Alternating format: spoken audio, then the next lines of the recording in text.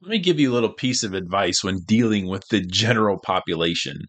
Welcome to today's leadership thought of the day, brought to you by the Leadership Lifestyle Podcast. So, one surefire way to stress yourself out and make bad decisions and judgments is treating everybody the same. That if you are generalizing a group of people, all men do this, all women do that.